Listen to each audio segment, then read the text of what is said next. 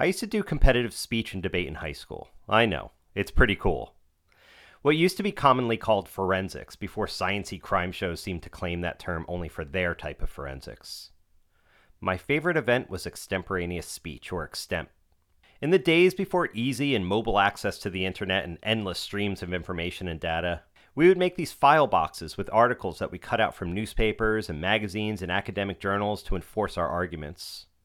One group of older students, this was the early 90s I should mention, also had a Sony Walkman in their file box. There was one tape in the box. On that tape, only one song.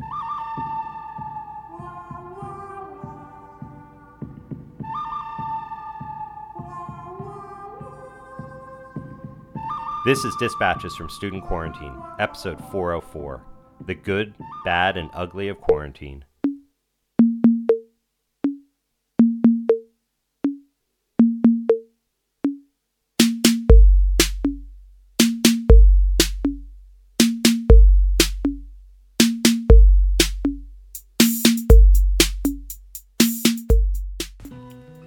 The world doesn't really slow down for anything.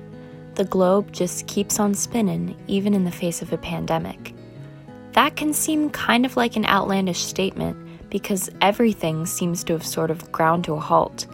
But with almost 8 billion people on this planet, there are almost 8 billion different lives being lived right now, and some events in those lives have nothing to do with the COVID-19 outbreak. So, as you can with anything else, you can put those events into 3 categories: the good, the bad, and the ugly. Here are some of them. Quarantine has definitely struck me some events that are completely unrelated from the coronavirus outbreak. Whether they're good, bad, or ugly, they happen, and I have to live with them. I think focusing on the good and the bad is important because it creates a certain contrast to life, balancing and leveling a person's mind, body, and spirit. To start off with the bad, my childhood cat, who is very much so a part of the family, was badly injured by a greater being in nature. She is an outdoor cat, and she has been in the family since I was in the 1st or 2nd grade, so that puts her around 16 to 18 years old. She is a grandmother feline. When we took her to the animal hospital, they addressed her wounded leg, which was not very significant in the grand scheme of things. What really weighs heavy on me right now is the fact that she is in stage 3 of kidney failure. As I speak, she is fighting to regain some kidney function and flush the toxins from her body on a 48-hour IV treatment. If this works, we will be able to transition her to a low-protein diet where she will be able to pass from natural causes. If it does not, she will die from kidney failure. Shadow, I hope you are hanging in there, girl. Transitioning from the morbid reality that pets' lives must come to an end, I will move on to the good. My favorite thing that has happened this break, unrelated to coronavirus, is how much I've been able to skate, especially with a good friend from grade school. Kickflips, I got them. Frontside and backside 180s, I got them. Board slides and slappies, I got them. Up next, the big spin. Hopefully I'll be able to get this soon. The high of learning a new trick is incomparable to any other feeling. Well, these are the good and the bad that would have happened regardless of whether coronavirus struck us. Over my time in quarantine, a lot has happened in my personal life, some good and some bad. To start off our self-isolation, my 15-year-old dog suffered from vestibular disease, which is like vertigo but for dogs. He went fully blind, partially deaf, and lost all control of his mobility. The first few days of this were really rough. My mom and I took him to the emergency animal hospital a few times for him to get checked out and get medicine. Every single time we went to see a doctor, we got a different diagnosis, and we weren't really sure if he was going to make it. But luckily, over time and with medication, he got so much better. He, of course, is still blind and hard of hearing, but he's back up and acting like a puppy again, which is really great. We know he doesn't have much time left, but the fact that we get to spend more time with him now is so much better than losing him. Another thing that has happened during quarantine is that my internship at Hershey was postponed until further notice, so that's really hurting my pocket right now. I was supposed to start mid-April, but Hershey Park will be closed until the beginning of June, so I'm just waiting to hear from them about what's going on, but it's really starting to stress me out because I really need to complete my internship this summer.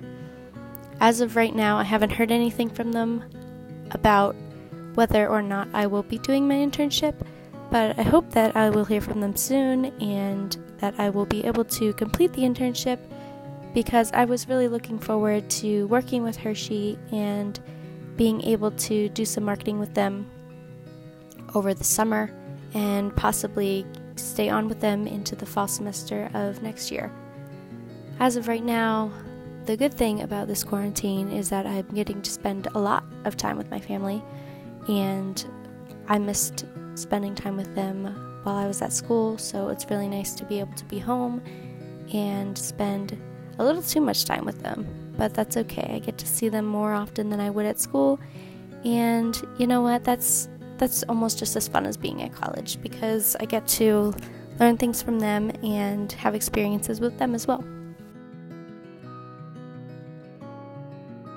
The coronavirus has muddied the waters.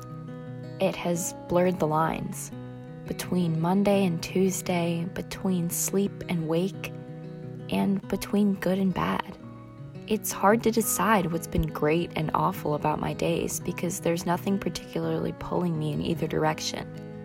And I'm not so sure that's a bad thing. Of the three of us, I'm probably the one with the mildest quarantine experience. My pet is safe, curled up next to me as I record this. I'm almost done with school for the year. It's just like if I were on summer vacation but couldn't see my friends. And I suppose that's the bad. But instead, I've gotten to see my family more. We've played card games, we've made pillow forts, we've cooked dinner together. And that's the good.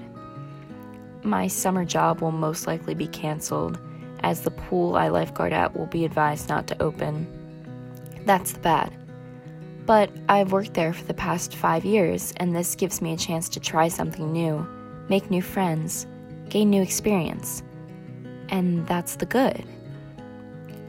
It's easy as human beings to simplify. We don't like things that aren't black and white. We don't like for things to not fit into our neat little boxes that we can close up and put on the highest shelves of our mind to collect dust. And that's bad. But I've been forcing introspection in this time. I'm learning to see more than one angle, and I'm growing through it. And I challenge you to do the same. It's easy to be mad and upset and hurt at all the bad and the ugly. But it's so much harder and so much more rewarding to see what lies within. And that's the good.